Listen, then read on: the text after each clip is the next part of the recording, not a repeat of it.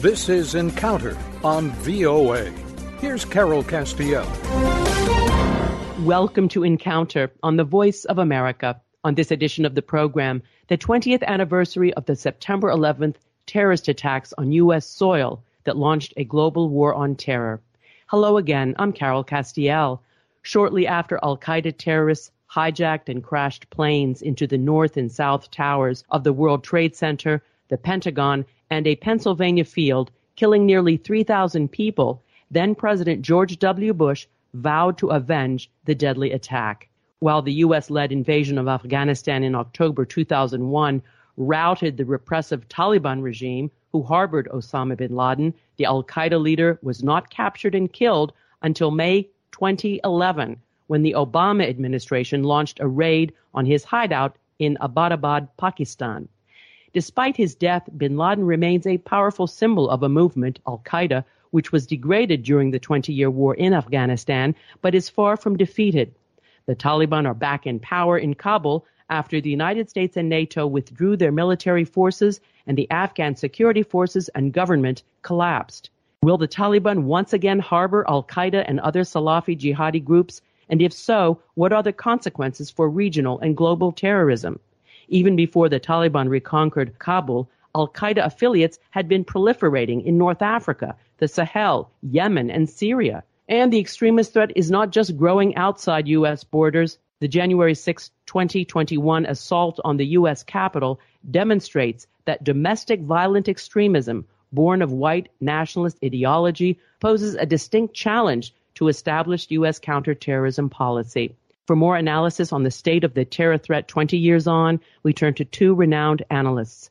Ali Soufan, who is a frequent voice at these VOA microphones, is a former senior FBI counterterrorism agent, now CEO of the New York-based consulting firm, the Soufan Group, and author of several books, including The Anatomy of Terror, From the Death of bin Laden to the Rise of the Islamic State. And Bruce Hoffman, he is Senior Fellow for Counterterrorism and Homeland Security at the Council on Foreign Relations and a professor in the School of Foreign Service at Georgetown University here in Washington. He is the author of numerous books, the latest of which is the seminal tome, Inside Terrorism. And both guests join me via Microsoft Teams. Welcome to the program. Thank you. Thank you. Ali Soufan, let me begin with you. You wrote an opinion editorial in the Washington Post entitled, "The Terrorism Era is Far from Over." Based on that, how would you assess the terrorist threat now, 20 years on, particularly since the very jihadist group, the Taliban, who gave sanctuary to al-Qaeda, is now back in power in Afghanistan? Frankly, I think the terrorist threat today is way more dangerous than it used to be on the eve of September 11, 2001.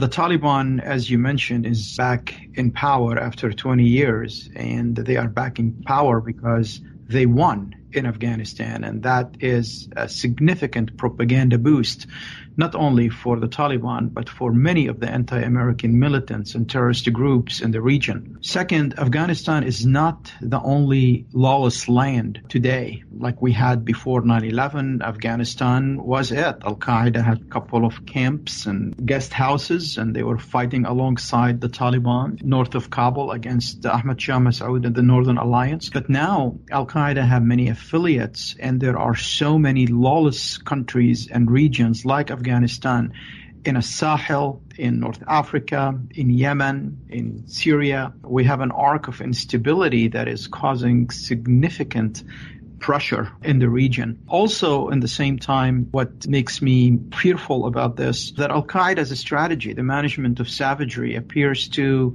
be working well for them. They are succeeding to various degrees. The management of savagery has 3 phases. Phase 1 is to do terrorism, so they can weaken the international and regional order.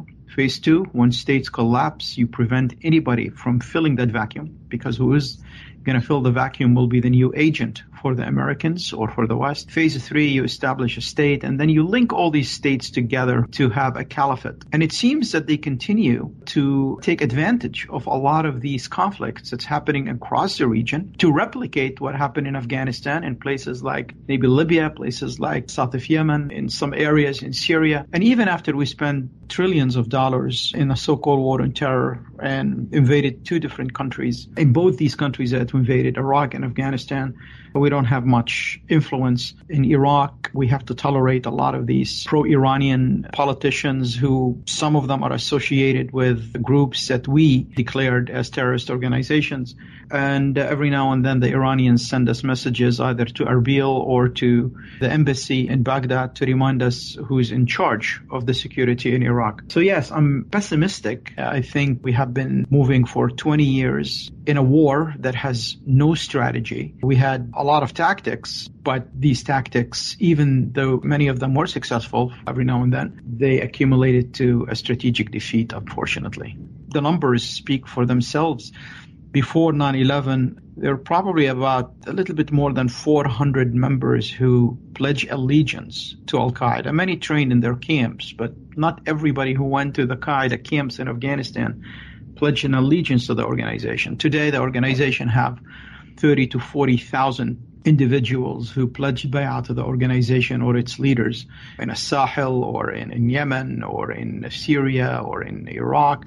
And I'm not even talking about their most famous affiliate that broke off of the organization, ISIS. So the Salafi jihadi threat today, I believe, is more significant than it used to be 20 years ago on the eve of September 11, 2001. Well, Bruce Hoffman, are you as pessimistic as Ali Soufan that the Salafi jihadist threat is even worse now than 20 years ago? Absolutely, unfortunately. I would use another number. There are now 4 times as many Salafi jihadi, which is to say the ideology that Al-Qaeda promotes, 4 times as many Salafi jihadi terrorist groups on the State Department's list of designated foreign terrorist organizations than there were on 9/11. So clearly, just as Ali described, with the numbers of members who have sworn the oath of allegiance to Al-Qaeda, there's far more groups and they're in far more places. I would look at it slightly differently than Ali, although I agree, but just to add another perspective. 20 years ago, the United States was the lone superpower in the world, and we had the luxury then of just focusing on Al-Qaeda as a threat, basically one group in one place. So now we know there are tens of thousands of members as opposed to a few hundred. They're in many different continents. But what worries me the most is that certainly in the first years of the war on terror, the United States could focus all its efforts on destroying Al-Qaeda and on liberating Afghanistan. Today, we're completely preoccupied and distracted by many other national security concerns. The rise of China as a peer competitor, Russia's expansionism, Iran's now closer progress towards obtaining a nuclear weapon. We're subjected to daily cyber threats against our commerce and our government. Just in the past few weeks, the climate challenges that we've seen in many parts of the United States. And of course, we're still in the midst of this terrible pandemic. And this, unfortunately, is precisely the environment that terrorists thrive in, because they become convinced that they can take advantage of this preoccupation or distraction. Terrorists are the consummate opportunists. They're always looking for an opportunity to strike, to sneak below the radar, catch us when we've become complacent. And given this very full plate we have, given just as Ali has described, the Taliban is now back in power. Afghanistan undoubtedly is going to be a haven for terrorism. We already know from the United Nations report last spring that some 8,000 to 10,000 foreign fighters have already gravitated to Afghanistan. That pace will only quicken, as we have seen over the past 30 years in various locations. When there's a vacuum, foreign fighters congregate and create even more stability and more violence and aspire to turn local grievances into regional security problems and then into global threats. Well, gentlemen, a really dark picture, but it's a very realistic portrait. So back to you, Ali Soufan.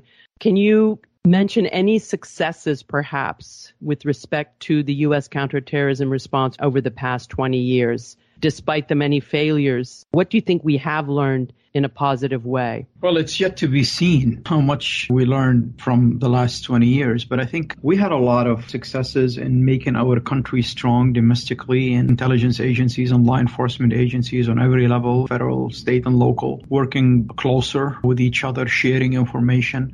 We were able to prevent another 9/11 from happening, even though they were planning to do more spectacular attack, as they call it, against Western targets and against the United States. So from that perspective, we have a lot of successes. We were able to disseminate Al-Qaeda's leadership. They are very thin when it comes to top leadership and top operational people, even though the organization is still strong and it's bigger than any specific individual at this point. But overall, a lot of these successes, unfortunately, produced a strategic failure because we never had a comprehensive counterterrorism strategy that deals with the threat as it is, that deals with the complexity of countries like Afghanistan or like Iraq or like Libya, and trying to deal with the reality as it is, not as we think it ought to be in Washington. Also, at the same time, I think Sun Tzu said long time ago, if you know your enemy and know yourself, you will win 1,000 times in 1,000 battles. Unfortunately, we did not take the time to learn about our enemy and about our plans and about their ideology and how we can counter their narratives. And we forget a lot about who we are. We forget about our values. Images like Abu Ghraib became a recruitment tool for Al-Qaeda and other Salafi jihadis to join the insurgency in Iraq. The invasion of Iraq was another action that fed directly to the narrative of the Salafi jihadis and Al-Qaeda at the time, even though before we invaded Iraq, Al-Qaeda was on the verge of extinction. I remember I was in Afghanistan in the end of 2002, and Al-Qaeda and Taliban were regrouping again, and we knew that they were regrouping again. But at the same time, the military were getting instructions to remove many of their special forces and many of their assets away from Afghanistan to prepare for the Iraq war, a country that has nothing to do with 9/11. But also at the same time, because we went on these kind of paths, 75% of the American public on the eve of the Iraq war believed that Saddam was behind 9/11. And this kind of rhetoric, this kind of disinformation, if you want to call it, produced significant distrust in the long run between the government and between the people. It's not only the torture, also the illegal wiretap program, a lot of other things that were done created significant distrust between the institution and between the public. And unfortunately, that all, in a way or another, led to the situation that we are living in today. So operationally speaking, tactically speaking, we had a lot of successes, but unfortunately, overall, strategically, we failed. And the events that took place a couple of weeks ago in Afghanistan is a clear manifestation of that failure and a clear manifestation of that defeat. Bruce Hoffman, we're painting a dark picture, but this is the reality. You also have mentioned that diverting resources from Afghanistan in 2003 to invade Iraq on false premises was a major mistake. The use of torture, which did not really elicit any kind of actionable intelligence, that also undermined U.S. values and the rule of law. But can you cite any measure of success from the 20 years to today? Yes, but it's one that I worry has been fractured or mortgaged in recent weeks because of the shambolic handling of the United States withdrawal from Afghanistan and then this very complicated evacuation. I think one of the major successes of the war on terror was the immensely successful international and transnational cooperation on counterterrorism that was established in the wake of 9/11 when countries, even some countries that the United States was not on good terms with, rushed to help and assist in eradicating this threat. We recognize, as Ali and I have been discussing, that this is a global problem. It's not a local or a regional one. And yet it seems that by not consulting with many of our allies, with ignoring their pleas for a more measured, a more deliberate, a more orchestrated withdrawal and evacuation, we turned our back on them. And I worry very much that for 20 years, really, in the war on terror, the United States led by example. The example we've been setting in recent weeks, I think, will make many of our closest allies, many of our would-be allies, think twice about following the United States and may lead them to conclude that they need to operate bilaterally or multilaterally on their own and perhaps include the United States. So I think what was a tremendous success, we've really just frittered away. From my perspective, too, I mean, you mentioned some of the major problems in the war on terror. Certainly the invasion of Iraq breathed new life into al-Qaeda at exactly a moment when al-Qaeda was faltering. Certainly Abu Ghraib recruited untold numbers of new jihadis into the ranks. But when I think of really the original, most consequential failure, it was our inability to kill or capture Osama bin Laden in Tora Bora in December 2001.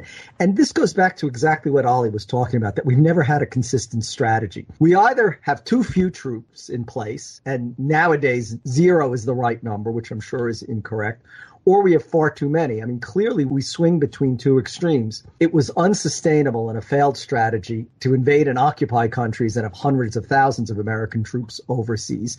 But now we've set the default at 0, which I think is also going to prove to be completely inadequate, because when one thinks about it, it was finally achieving the proper balance of modest force sizes that strengthened our allies, that strengthened individual countries in their own struggles against terrorism, that had been proven largely successful. Over the past few years, it had blunted many serious terrorist attacks. But now, for some reason, that's an extravagance. Even this modest commitment of forces overseas, we now see as an extravagance that we can't afford. And once again, we're leaving our allies really subject to these totalitarian ideologies that threaten their government and their populations. We'll have more in just a moment, but first, you're listening to Encounter on the Voice of America. My guests are Ali Soufan, former FBI counterterrorism agent and CEO of the New York-based Soufan Group, and Bruce Hoffman, from whom you just heard. He's professor at the School of Foreign Service at Georgetown University and senior counterterrorism fellow with the Council on Foreign Relations. We are discussing the global terrorist threat as we commemorate the 20th anniversary of the 9/11 terror attacks on U.S. soil. This is a reminder that our Encounter podcast is available on our website at voanews.com/encounter. You may also follow us on Twitter or connect with us on Facebook at Carol Castiel VOA. Here's a shout out to a loyal fan, Samim Aminzada from Kunduz, Afghanistan. If you want to hear your name and home country on the air, please send an email to encounter@voanews.com or like us and leave a comment on our Facebook page. If you had to gauge, what is more threatening to the United States today, would it be Salafi jihadist terrorists, foreign terrorists, or what about the domestic terrorism threat that we've seen mushroom over the past years, culminating in the January 6, 2021 attack on the Capitol? I think both are significant threats at this point, and we have to keep our eyes on both. I've been spoken publicly about the parallels between the rise of the Salafi jihadi threat in the 80s and the 90s and what we see today being replicated by far-right and white supremacists, not only here in the United States, but in many Western countries. I think, unfortunately, we saw just recently how many of these organizations are celebrating the victory of the Taliban in Afghanistan. It's something that they would like to replicate in the United States here. We see them mushrooming in numbers across the Western world, building relationships, coordinating, going to places where they can train together. And unfortunately, the government at this point, both the intelligence services and the law enforcement agencies, don't have the legal jurisdiction to go after these groups, because everything they do is continue to be, to the most part, protected either by the First Amendment or by the Second Amendment. So I think this is a threat we definitely need to focus on and we keep our eyes on. Domestically, if you talk to people in the FBI and talk to people in DHS and other agencies, they tell you that they are more worried domestically, again, more worried about white supremacists and anti-government groups than they are about ISIS or Al-Qaeda. Well, Bruce Hoffman, with regard to the domestic terrorism threat, I'd like to get your view. But we're also now faced with, 20 years later, the return of the Taliban and another potential sanctuary for Al-Qaeda. How do you see that as well? Do you see the Taliban, reinvigorating its relationship with Al-Qaeda, which would, again, be the opposite of what the United States would have wanted after 20 years? First, in terms of the domestic threat, Ali and I are completely on the same page. From my perspective, it's not an either-or choice, and this is another profound difference between 2001.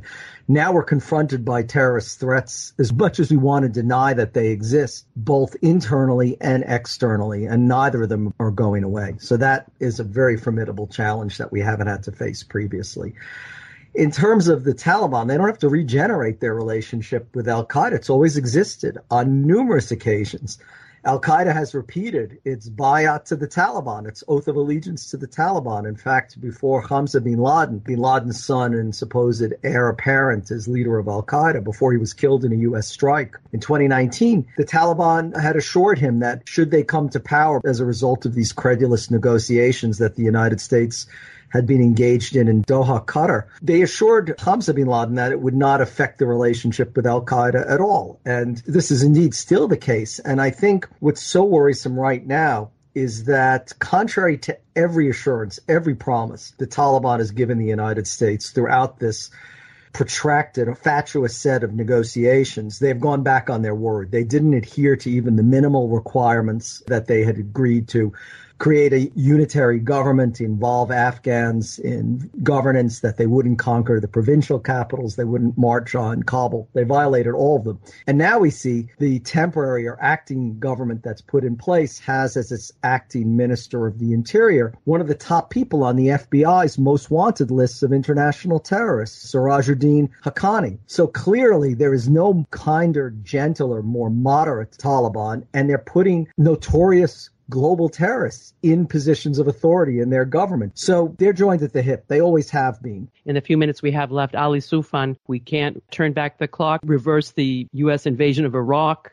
or the atrocities that were committed at Guantanamo Bay or Abu Ghraib. And apparently we're not going to be reinserting troops in Afghanistan that President Biden was bent on removing. So where do we go from here? What are some strategies that you would recommend? I know you've talked about the importance of eradicating root causes of these terrorist groups, the ideology that gives rise to them and other motivations. What would you recommend? One of the incubating factors that's feeding directly to this violent threat is basically the local conflict that's happening in so many different countries. And unfortunately, we need to work on having a plan. We don't have a plan yet to solve these conflicts. And these conflicts have no military solution. It has political solutions. So we need to mount diplomatic initiatives in order to solve some of these conflicts, because the more conflicts we solve, the less vacuum is going to exist. And the less vacuums exist, it will diminish the power and the influence of these groups, and even the ability of our adversaries like Russia or China to take advantage of these conflicts for their own. After we spend a few $1 trillion in the war on terrorism, now we don't have embassies in Libya, we don't have embassy in Yemen, we don't have an embassy in Syria, you name it. So it seems that these militant groups are expanding their influence, and it appears, at least to them and to many people in the region, that the United States is retreating.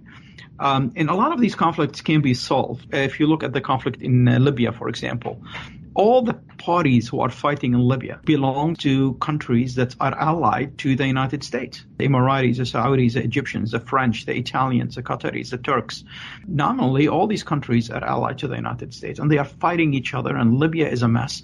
And this is creating a lot of opportunities for jihadi groups to emerge in Libya like they did after we pulled out from Afghanistan in 1989. So I think we need to start focusing on solving these conflicts, because these conflicts, first, they're not going to solve themselves. Second, they are creating significant pressure on regional security and on stability in the Middle East. And this will probably cause a rise in the Salafi jihadi terrorism threats in the area. Bruce Hoffman, I'll give you the last word. Notwithstanding the possible benefit of a small counterterrorism force in Afghanistan, we are where we are. And you have confidence in the Biden administration to look more broadly, have an imagination and the will to, mount a more forceful and diplomatic type strategy that can thwart the terrorism threat. No, I don't. And I say that from an historical perspective, not necessarily from a perspective of wanting to criticize the present administration. I would say this has been a problem with all presidential administrations when confronted by the threat of terrorism. They ignore advance warning. They push off taking the steps that could preempt or prevent or interdict far more serious threats from emerging later on. And what I worry about now is that we will continue to be guided by this wishful thinking that a quote unquote over the horizon capability, whatever that is, will prove sufficient in dealing with threats that we've seen are much more formidable than we previously imagined. And in that instance, it's tragically going to take probably another major terrorist attack before we once again, as has always been the case in history, we change course and become serious about countering this threat. Well, gentlemen, on that rather pessimistic note, I'm afraid that's all the time we have on this edition of Encounter. I'd like to thank my guests, Ali Soufan, CEO of the Soufan Group, and Bruce Hoffman, Senior Fellow at the Council on Foreign Relations. Encounter was produced in Washington with technical assistance from Rick Pantaleo. I'm Carol Castiel. Join me again next week for another Encounter on the Voice of America.